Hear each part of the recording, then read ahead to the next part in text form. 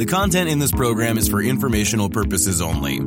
You should not construe any information or other material as investment, financial, tax, or other advice. The views expressed by the participants are solely their own. A participant may have taken or recommended any investment position discussed, but may close such position or alter its recommendation at any time without notice. Nothing contained in this program constitutes a solicitation, recommendation, endorsement, or offer to buy or sell any securities or other financial instruments in any jurisdiction. Please consult your own investment or financial advisor for advice related to all investment decisions.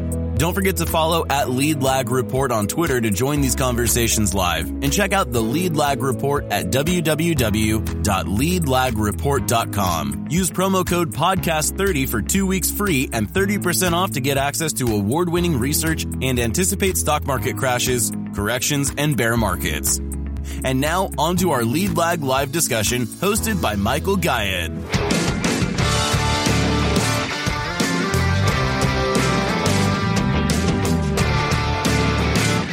My name is Michael Gayed, publisher of the Lead Lag Report. Joining me for the hour is Tuur Demeester.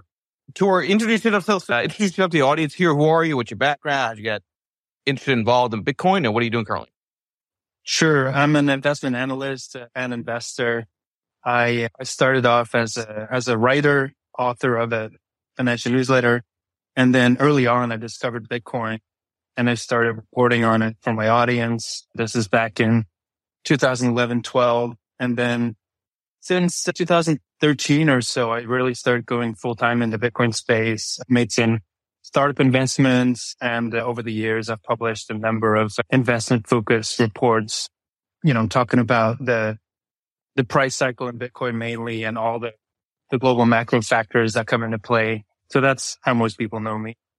Talk about in those earlier days in 2011 and 2012, did you approach those writings from a place of curiosity, skepticism, or did it kind of did you naturally gravitate toward the story to begin with? Yeah, I was skeptical in the beginning. In 2011, I remember I was especially wondering, how can you possibly actually create scarcity in a digital context? That really took some time and conversations with very generous engineers who just, explained to me the Bitcoin protocol. And so then gradually it really turned into enthusiasm.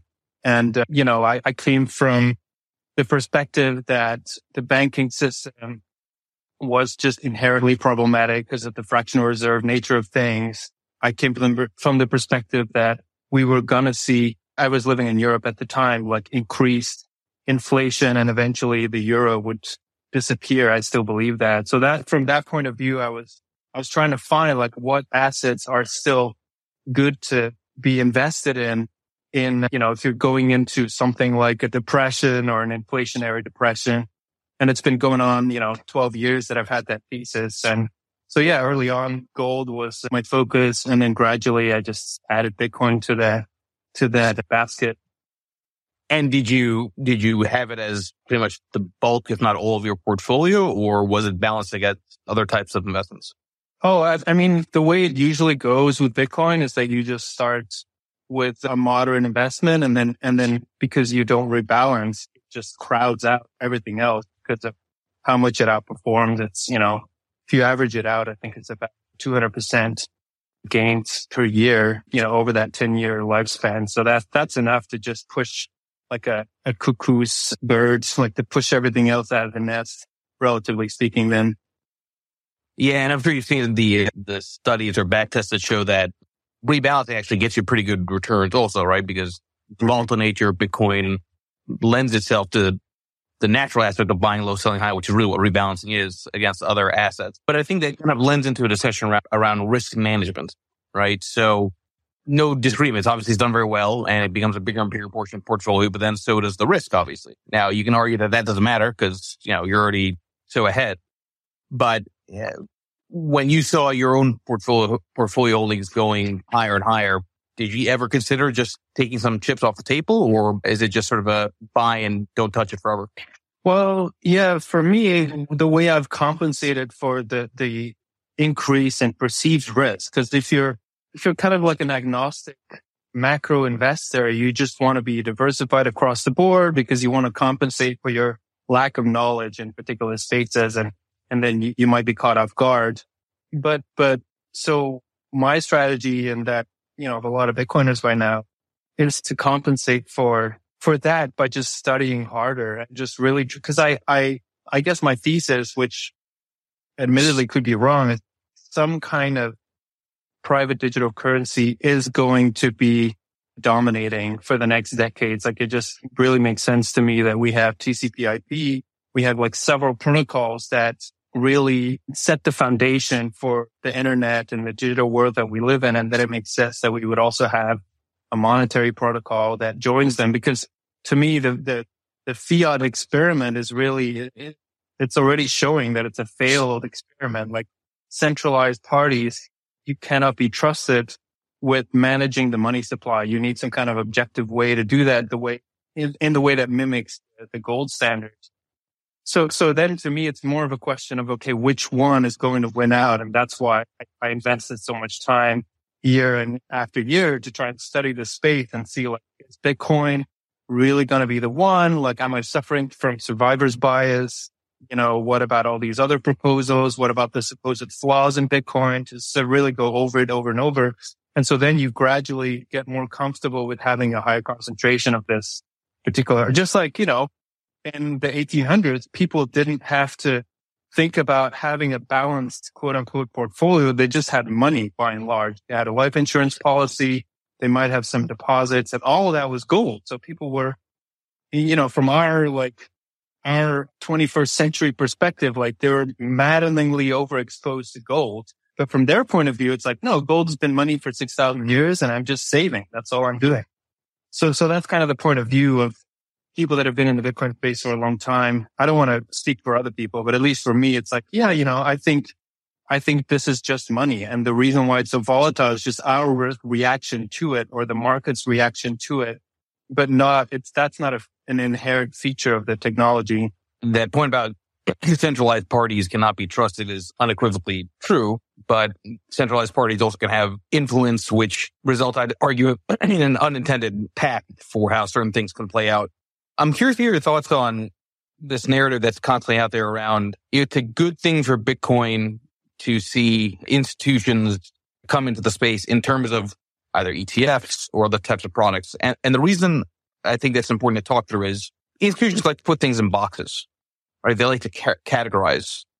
Yeah. They like to characterize, how they think about investing, right? So, if you get to a point where Bitcoin gets dominated by institutional players and then they categorize it as just another NASDAQ play, then they have an influence on the correlation of Bitcoin, which I'd argue you actually don't want. Sure. Yeah. I mean, yeah, for sure. Like, whatever story people project on Bitcoin will, if those people manage very sizable assets, then that's going to influence the price. I agree. But I guess the question is that a good thing or a bad thing? I think it just is part of the process. Like, imagine that somebody invented gold 20 years ago or 15 years ago. Like, the world would grapple with, like, how do we deal with this? How do we price this? Is gold, like, is it an industrial asset? Do we use it only in, or is it like an ornamental asset? Is it truly, and so the price would be all over the place. And one analogy I've used over the years is how the market was valuing petroleum in the early days. Like, it was first distilled, derivatives from it were distilled back in the 1860s. And so it was a huge question of, like, how useful is this? Does it depend where the oil comes out of the ground, et cetera, et cetera? And then especially, how do you value the oil companies as well? The oil price was extremely volatile in the first few decades. So yeah, to me, it's just part of the process. Like, it's not a good or a bad thing. If anything, it just shows that the world is thinking. The world is thinking about Bitcoin. And, and I believe in the first place, it's going to be a means of saving. It's going to be a way to transport, today's wealth over time into the future. And of course, geographically as well. It's the best in the world at that. If you want to send Bitcoin, you could send it from North Korea or send it to Zimbabwe. It doesn't matter. Like, that's how powerful it is. But because of the 21 million limit and all the safety guards around that, it's also a fantastic way to preserve scarcity. And that's how you transport value into the future. So to me, that's the main story. It's like Bitcoin, store of value, has the promise to also become a transactional money, but we're not there yet. And then, of course, Silicon Valley is going to project all kinds of things onto it. And if you're like a nation state and you have a lot of energy production, like maybe then you look at it more as a convenient way to put stranded energy to use. And so I think it's totally fine for people to have different stories, but I don't think it's a fad. I think we're beyond that. Early on, people also thought it was like a pyramid scheme. I think we're beyond that as well. So yeah, I mean, it's kind of like if people can't understand the fundamental value proposition of Bitcoin, they will be going in with very weak hands. Like they'll buy some, and then as soon as there's a 20%, 30% correction or more, they'll just, leave the market because they never, understood the fundamental value proposition. Is it fair to say that 2021 was the sort of year of not viewing Bitcoin as a means of saving, but more as a means of speculation, and not just Bitcoin, but really other cryptocurrencies too, right? Given the way the space acted, and that maybe now we're, just because volatility is quite a bit lower, that we're maybe transitioning to a new way to think about Bitcoin. I agree 100%. 2021 to me was just a year of kind of insane exuberance in so many ways. Like, the floodgates had been open in terms of how much stimulus was going into the economy, how much government spending was happening. And so people were fooled in believing that all of a sudden they had a lot of financial means, even though what really was happening is just a reshuffling of purchasing power in the economy. And so people started, doing the YOLO and buying AMC stock and going crazy about just pictures on the internet, which was the NFT craze. And believing in all these tokens, which it's almost like an equivalent of like the Beanie Baby story, but then on steroids. So Bitcoin got swept up in that. I think, a lot of the people that bought Bitcoin were doing it from that kind of like, this whole crypto space is exploding and, it's a new world out there and you just got to have some Bitcoin just because. So I think that also is why there was, such a prolonged bear market, is that, a lot of money was voting on Bitcoin from the wrong point of view and basically has had to sell. And what we're seeing now is that I believe the bottom is already put in by smart money who is there from a value perspective and who are just scooping up cheap Bitcoin. And those are the so-called diamond hands, like people that are really intending to stay and hold Bitcoin for the next 5, 10, 30 years. Yeah, and it's important to know that, I'm sure there's been a lot of, drying up on the VC private equity space, but there's still quite a bit of institutional demand that goes to startups trying to, take advantage of this. We'll be back after a quick break. Hello, listeners. Michael Guyad here from Lead Lag Live.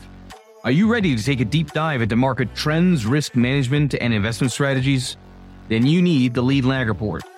Our in-depth analysis helps you understand the financial markets like never before. And guess what? We're giving you a chance to experience it at a discounted rate. Visit theleadlag.report/leadlaglive and get an exclusive 30% off on your subscription. Don't miss out. Level up your investment game with the Lead Lag Report. And now, back to our discussion. Yeah, I think a lot of the institutional money, though, is still kind of confused. I mean, we are seeing some good signs, though, that there's, now we're seeing more, for the first time, actually, several coin-focused VC funds. And so they, of course, go around to institutions and pitch this idea that, hey, what if Bitcoin is TCP/IP, or what if Bitcoin is World Wide Web, and everything is going to be built on it. That is the thesis. And that's why they just stick with Bitcoin only startups to invest in. Whereas before, like if you look at a Coinbase or some of the other more known companies, they would just have this like spray and pray approach of like, oh, we're just going to serve the whole quote unquote crypto space, which meant that they really lost a lot of focus, and which also meant that they would cater to gamblers, basically, to people who didn't really look at Bitcoin as a store of value. So to me, those are very different philosophies. And it's encouraging to see that there is at least some money. Like historically, there was actually a fund here in Austin that put out research. And what they showed was, I believe, more than 99%, maybe it was 98%, it was just a staggering amount of all the VC money that went into the crypto space went to crypto startups, and only 2% of the money went to actual Bitcoin startups, which is, crazy from even a market cap point of view, because Bitcoin's market cap, I would say, if you adjust it for liquidity, is at least half of everything else, 50% of the whole pie. So yeah, basically we're seeing institutions play catch up now. Yeah. And presumably the confusion by institutions gets resolved whenever, Bitcoin is properly classified, right, by regulators. I haven't been tracking the Ripple stuff other than just some random headlines, but where are we from your perspective on regulators properly defining Bitcoin and broadly other cryptocurrencies? Well, I think so far, at least in the US, I think they're absolutely correct to call Bitcoin a commodity. That's what it is. That's how Satoshi described it. There is nobody in control of the protocol. There is no profit incentive because there is no company in charge. And people just buy it because they believe in it and trade in it, just like you would with any commodity. And as far as the other, tokens, I think most of them probably are unregistered securities. And in a way, this is kind of the only way to really find out, because they've been claiming, and I don't mean everyone, but a lot of those coins, tokens like Ripple and Ethereum, they've been claiming like, no, we're also commodities. But that implies that nobody's in control. And so if we would see a crackdown where the SEC calls bluff, or some judge who's saying, there's a scam that happened on your platform, now you got to, roll back the chain and basically censor transactions.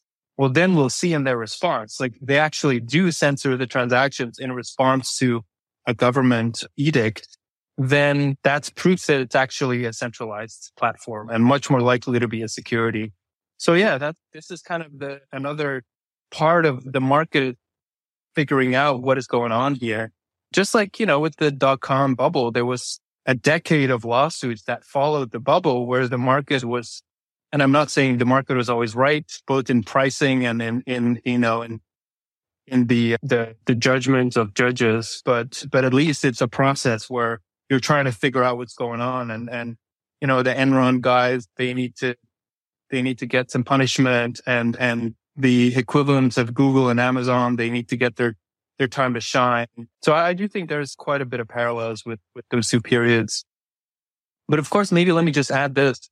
The challenge as well is that if you acknowledge Bitcoin's basic value proposition, right, which is like a digital store of value, absolute scarcity, value that you can transport over time and space, well, that means it's a direct challenger to the dollar, right? And so that is challenging for institutions to validate. It's like if they validate that proposition, well, it can be seen as being not patriotic, or being, just overly controversial and rebellious, or taking a political stance where, of course, they want to just be market players.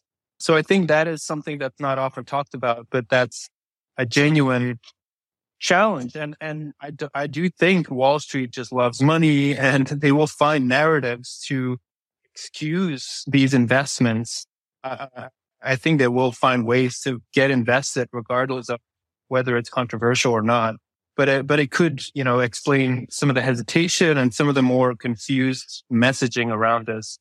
What I find interesting about the behavior this year is you had that spike in March, right? Which, when the regional bank crisis was playing out, I myself said publicly, it's almost like a wet dream for Bitcoin maxis, right? Because you have counterparty risk now in the headlines, Bitcoin counters because of the lack of counterparty risk. But then, they, at least for a moment, saved the system, and everyone forgot about the regional bank crisis. Now maybe starting to come back into the mindset here. How important is ongoing banking system failures to Bitcoin here and now, right? I myself believe that we're probably on the edge of a credit event, if not already in one. Credit event would pull into question counterparty risk anyway. And that's one of the reasons I keep saying, I think Bitcoin will diverge this time compared to other high volatility risk off periods. But how do you think about the interaction of Bitcoin demand to, banking system trust, given what still seems like some real credit issues? Yeah, just to make sure I understand, when you say you think this time Bitcoin will diverge, in what sense do you mean? Meaning it will not correlate to the Nasdaq. Right. It'll be more like a safe haven asset. Is that what you think? Yeah, more. I suspect more of as a counter. It doesn't necessarily have to go up, but even hold or down less would be enough. I mean, that would make it more like gold in risk off periods. Yeah, I hear you. Yeah, I mean, I agree with that. Generally, that's part of why I'm so bullish, is that not only is this just better technology, but it comes in a period where the financial system is shaking in its foundations. And Bitcoin has very clearly shown that it doesn't correlate with a lot, but it actually does interestingly correlate with increases in the money supply. Like, it doesn't respond to CPI inflation, which is kind of the after effects of when you push a lot of new money in the system, but it does really respond to increases in the money supply. So, and that to me is kind of shows that there's actual smart money behind Bitcoin, because the money understands that, when there is a big wave of bailouts, that will down the road decline the value of the dollar, for example. But so, yeah, just to speak to this particular crisis, it's so weird that the bailouts that we're seeing, even adjusted for inflation, are on par or even bigger than what we saw in 2008. And yet nobody seems to really pay attention. Like, I was around, and I'm sure you were too, back in 2008. And there was just, people were shocked at the amount and the amount of the bailout, and just how unprecedented that was. But now it's just taken for granted. Like, oh yeah, like they're going to bail out the banks. Like, sure, maybe some shareholders will lose some value, but at least the depositors will all get bailed out. And now we're seeing players like, what is it now? Schwab seems to be in problems, and definitely the regional stuff is not over at all, because they seem to have a lot of exposure to mortgages, and then that's a huge problematic sector as well. So I agree. Like, there's a credit. I mean, I would say, yeah, credit. Where isn't there going to be a credit event? Like, if you look at just interest rates on government debt, like that is going bananas. U.S. government is now going to pay close to $1 trillion just on the interest on their own debt. It's just insane. Especially if you start expressing that as percentage of tax revenues, or a country like Japan, or, I mean, just you name it, there's just credit risk everywhere, which to me means the only answer, it's just a matter of when, is going to be opening the money faucets big time. Oh, and that's what happened in, the late 1700s in France, where they would just respond to every crisis with more money printed.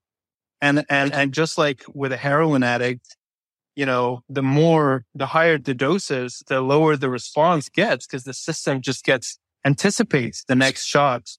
And so eventually what happens is the money just really starts going down the drain. And so to me, in a way, if you want to look at what the future is, like, we got to look at places like Argentina and Turkey and Brazil. I think Brazil is maybe not in that bad shape right now, but at least, high inflation is down the road to be expected. And so, I mean, I like gold. I want to like gold, but I struggle a bit with how geographically constraining it is. Like, it's very expensive to move gold across borders. It's very expensive to store and audit gold. If you buy a bar of gold, or most companies, larger companies, they'll just automatically melt it down just to make sure there's no tungsten in it. So that's all really expensive, and the coin just bypasses that. So to me, relatively speaking, yeah, I find it's like not scary at all to talk about $200,000 Bitcoin, $400,000 Bitcoin in the future, even corrected for inflation. We'll be back after a quick break. Foodies unite with How You Dish.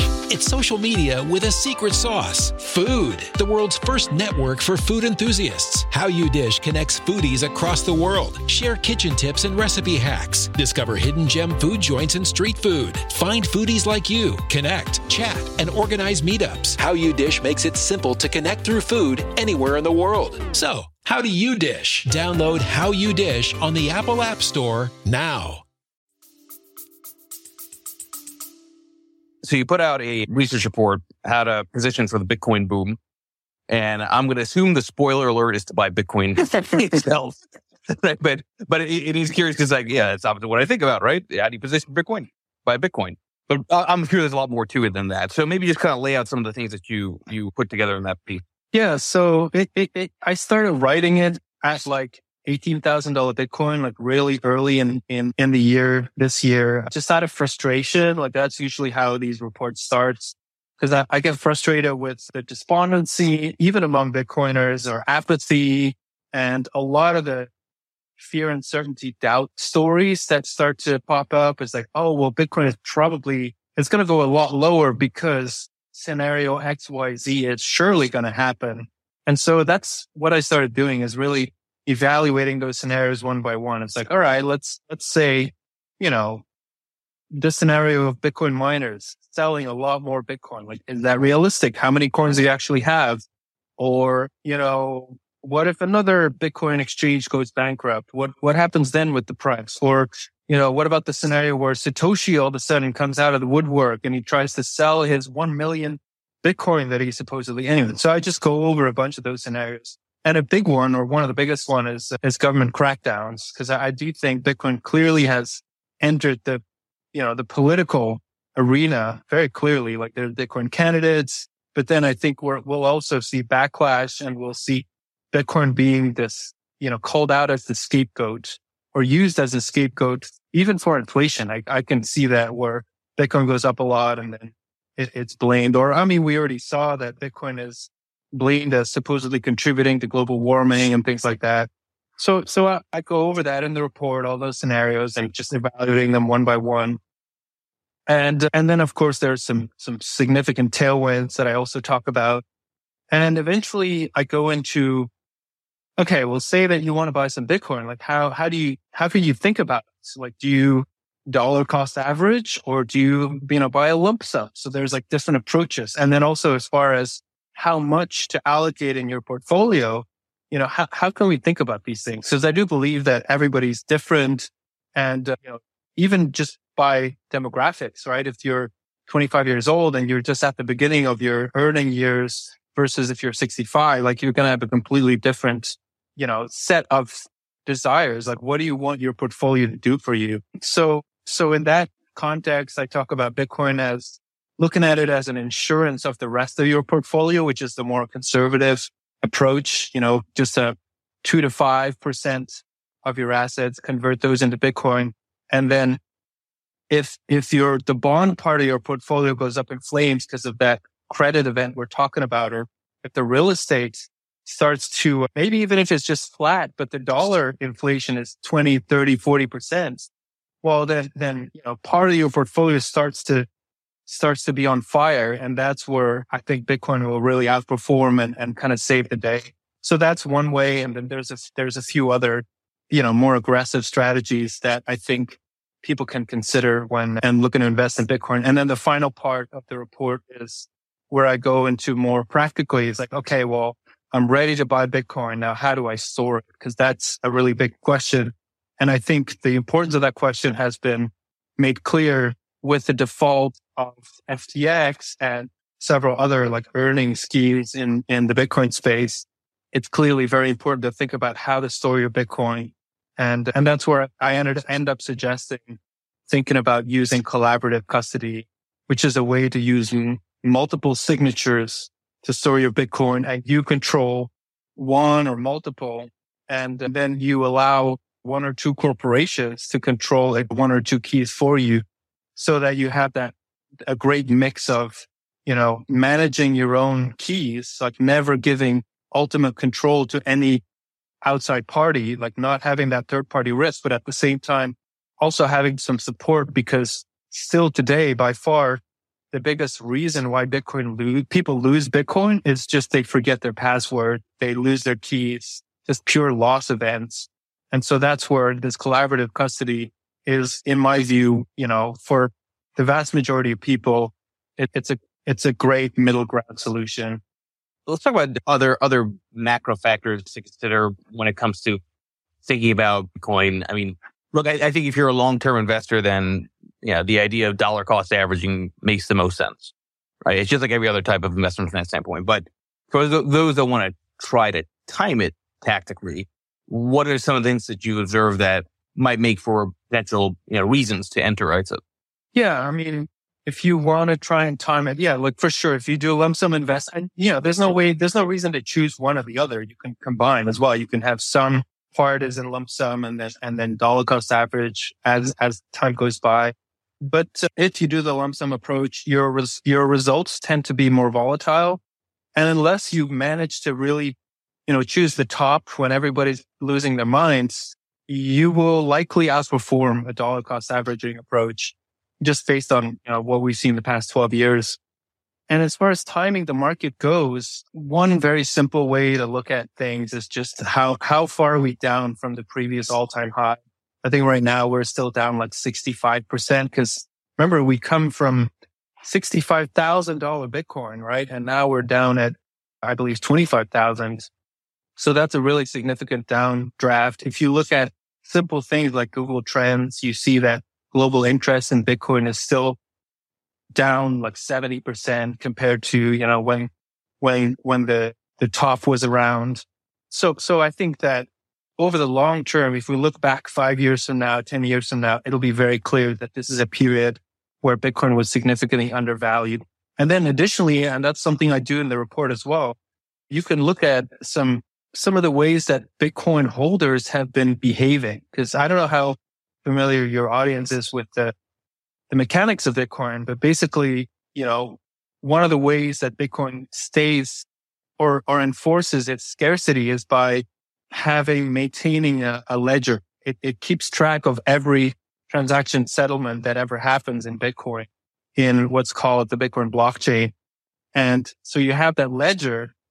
So you see the Bitcoins moving around. Like, of course, you don't know who sends it to whom. And sometimes it can be a self-dealing transaction. Sometimes there'll be someone who's just reshuffling their own coins. But even then, I believe that it's significant because that, when you have Bitcoin in cold storage, it takes effort to get to your Bitcoin and to start, the process of moving them around.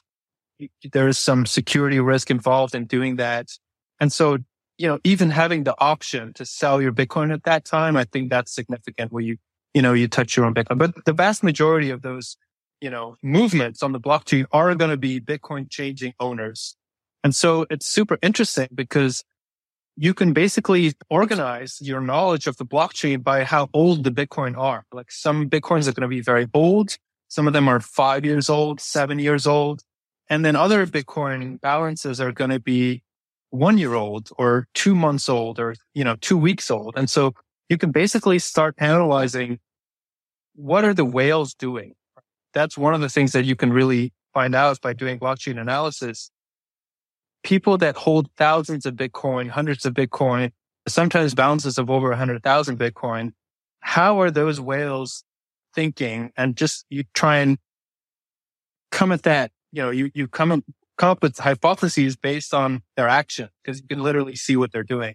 And so one of the things that we see consistently is when Bitcoin is, with the benefit of hindsight, truly overvalued, when there is exuberance, when the price is at a place where 6 months or 12 months later is 50% lower, when there is exuberance, Bitcoin whales will actually sell Bitcoin. You see the old coins just coming in and boom, like moving around and being, that's my belief, being sold. And so that's a really valuable metric, right? So, cause then you can look at what whales are doing today and wondering like, well, are they selling? Are they holding? Like, what are they doing? And very clearly, whales have been not selling into these recent rallies. Like we've actually gone up 100% since the bottom, right? And you can very clearly see that whales are just unfazed. They're holding. They don't think Bitcoin is overvalued at all. So that's one way to look at Bitcoin that I think is valuable because it's actually, like if you could do that with gold or with, any other asset, that would be tremendously valuable. And so we have the luxury that even though it's anonymized, we have access to that data in the Bitcoin space. There's a lot of people say there's Bitcoin and there's everything else, which may be true, but is there anything that from your vantage point is, somewhat of a competitor?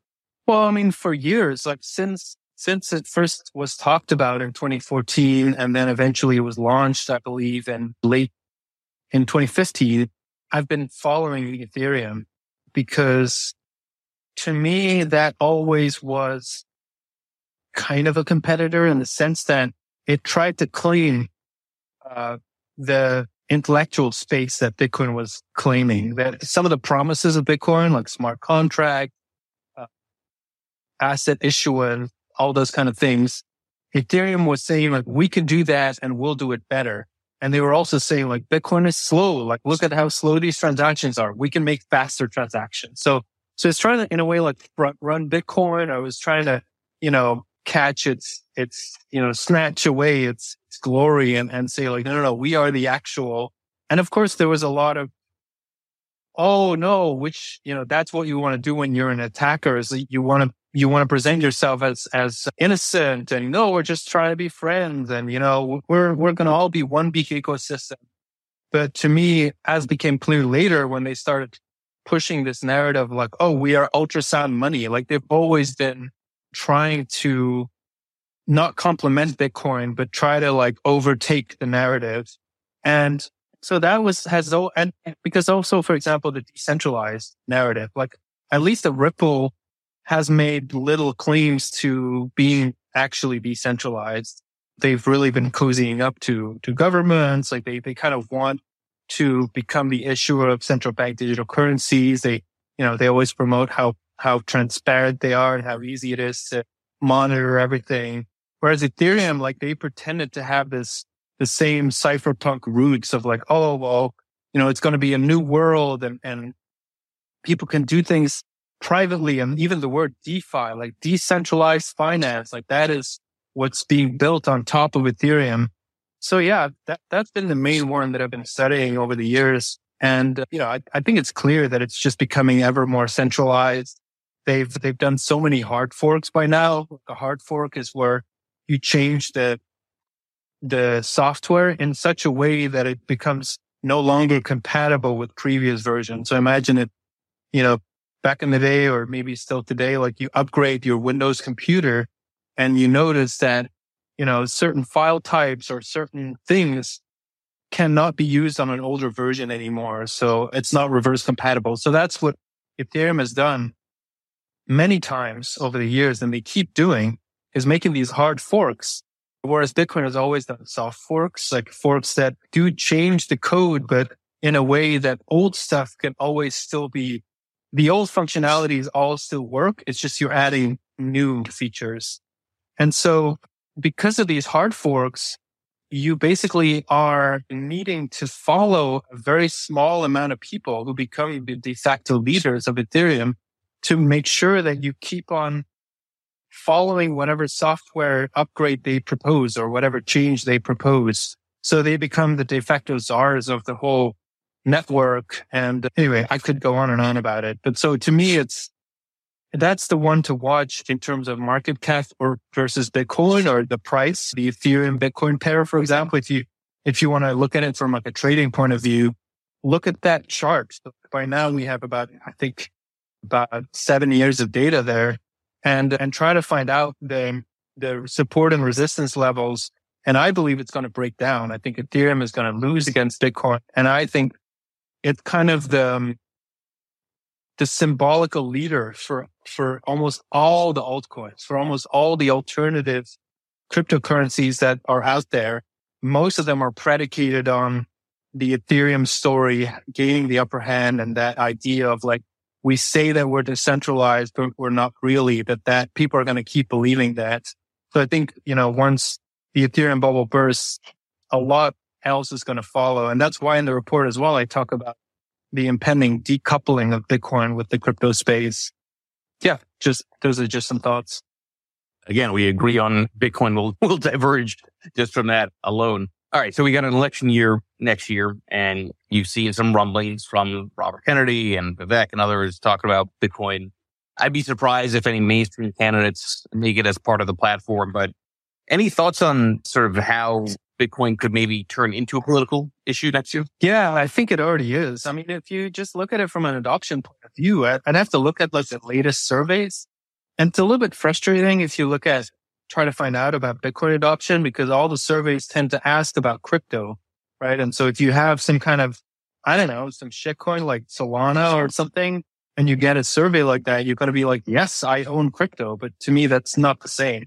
I would want to know is how many people actually own Bitcoin, because I think that's the election issue. That's what, Bukele ran on in El Salvador. He became the Bitcoin president, not the crypto president. But even without that data, I think it's probably safe to say we're at least 10% adoption among voting adults, if not more. And so gradually, Bitcoin, especially for people who have significant amount of savings, it could become a single issue. They could become single issue voters where they don't care if the candidate is Democrat or Republican or independent. Like they just want to vote for the Bitcoin guy. So even if Trump would run on a Bitcoin platform, like maybe they would vote for him. So I think that's why, politicians are catching wind of that, and they realize like, oh, this is actually a parade that is going on. And maybe if I wave a flag in front of it, opportunistically or not, maybe they actually believe in it. I can really rally these votes. So yeah, I mean, I think that you're right. The existing powers that be are very much enmeshed with the fiat system, with Wall Street, with their traditional donors, et cetera. So they're very unlikely to be friendly to Bitcoin. Like I think it's more likely that they would be neutral to negative on Bitcoin. And especially if there's inflation, we could even see kind of a crackdown on Bitcoin where, again, it's a scapegoat. And we do have the precedent of 1931, I believe, the act that cracked down on possession of physical gold. So, it's something to look out for. I think basically to me, the main thesis that I have is like, Bitcoin is going to be extremely polarizing. Like it's going to become an issue and you won't be able to be neutral on it. Like either you'll be like, I'm a Bitcoin guy, I'm all in favor of it, or you'll be like, Bitcoin is the devil. And so we'll see certain elections swaying one way and they'll try to abolish it, which is impossible, and censor it, which is going to end up badly. And then we'll see other countries that embrace it and have very friendly legislation. And of course, money can vote with their feet. So I think money is going to flow to those places that are friendly to Bitcoin. Like I think Latin America is going to be an interesting example in that sense. They clearly a lot of those countries are fed up with being part of the dollar system, or at least they want more options. In Africa, we see similar things. And then the US is a bit of a toss-up so far. I think that because of the constitutional rights, the right to property, especially, people always say like Bitcoin is free speech, but I don't really think that is the one that's going to hold the most weight. I think it's more like the right to property that's going to, make the difference. And then gradually, increasingly, we're seeing states, the individual states having more political weight as compared to the federal government. I think those are going to be the deciding factors on, where the penny is going to drop as far as Bitcoin goes. Tuur, for those who want to track more of your thoughts and analysis and work, where would you point them to? Oh, I would say, just Google my name and you'll find my Twitter account. I think it's also linked there. And then if you go to adamantresearch.com is my research firm. Adamantresearch.com has direct links to all my reports, like my historical reports of the past years. And then there's also a link to our latest report, which is how to position for the Bitcoin boom. It's 20 pages. It's very dense, but I wrote it specifically with the lay audience in mind. Like this is the stuff that literally I sent to my family and friends. So it's meant to be valuable for both investment professionals and the people who just invest for their own funds. Everybody, again, please make sure you follow Tuur. I've got 2 more spaces back to back, so I'm going to wrap this one up a little bit early just to prep. But please give a follow to Tuur. Hopefully, I'll see you all on the next 2 that are coming up. And Tuur, I appreciate your time. Thanks, Michael. Great questions. Enjoyed being here. Thank you, everybody. Cheers. Cheers. The content in this program is for informational purposes only. You should not construe any information or other material as investment, financial, tax, or other advice. The views expressed by the participants are solely their own. A participant may have taken or recommended any investment position discussed, but may close such position or alter its recommendation at any time without notice. Nothing contained in this program constitutes a solicitation, recommendation, endorsement, or offer to buy or sell any securities or other financial instruments in any jurisdiction. Please consult your own investment or financial advisor for advice related to all investment decisions.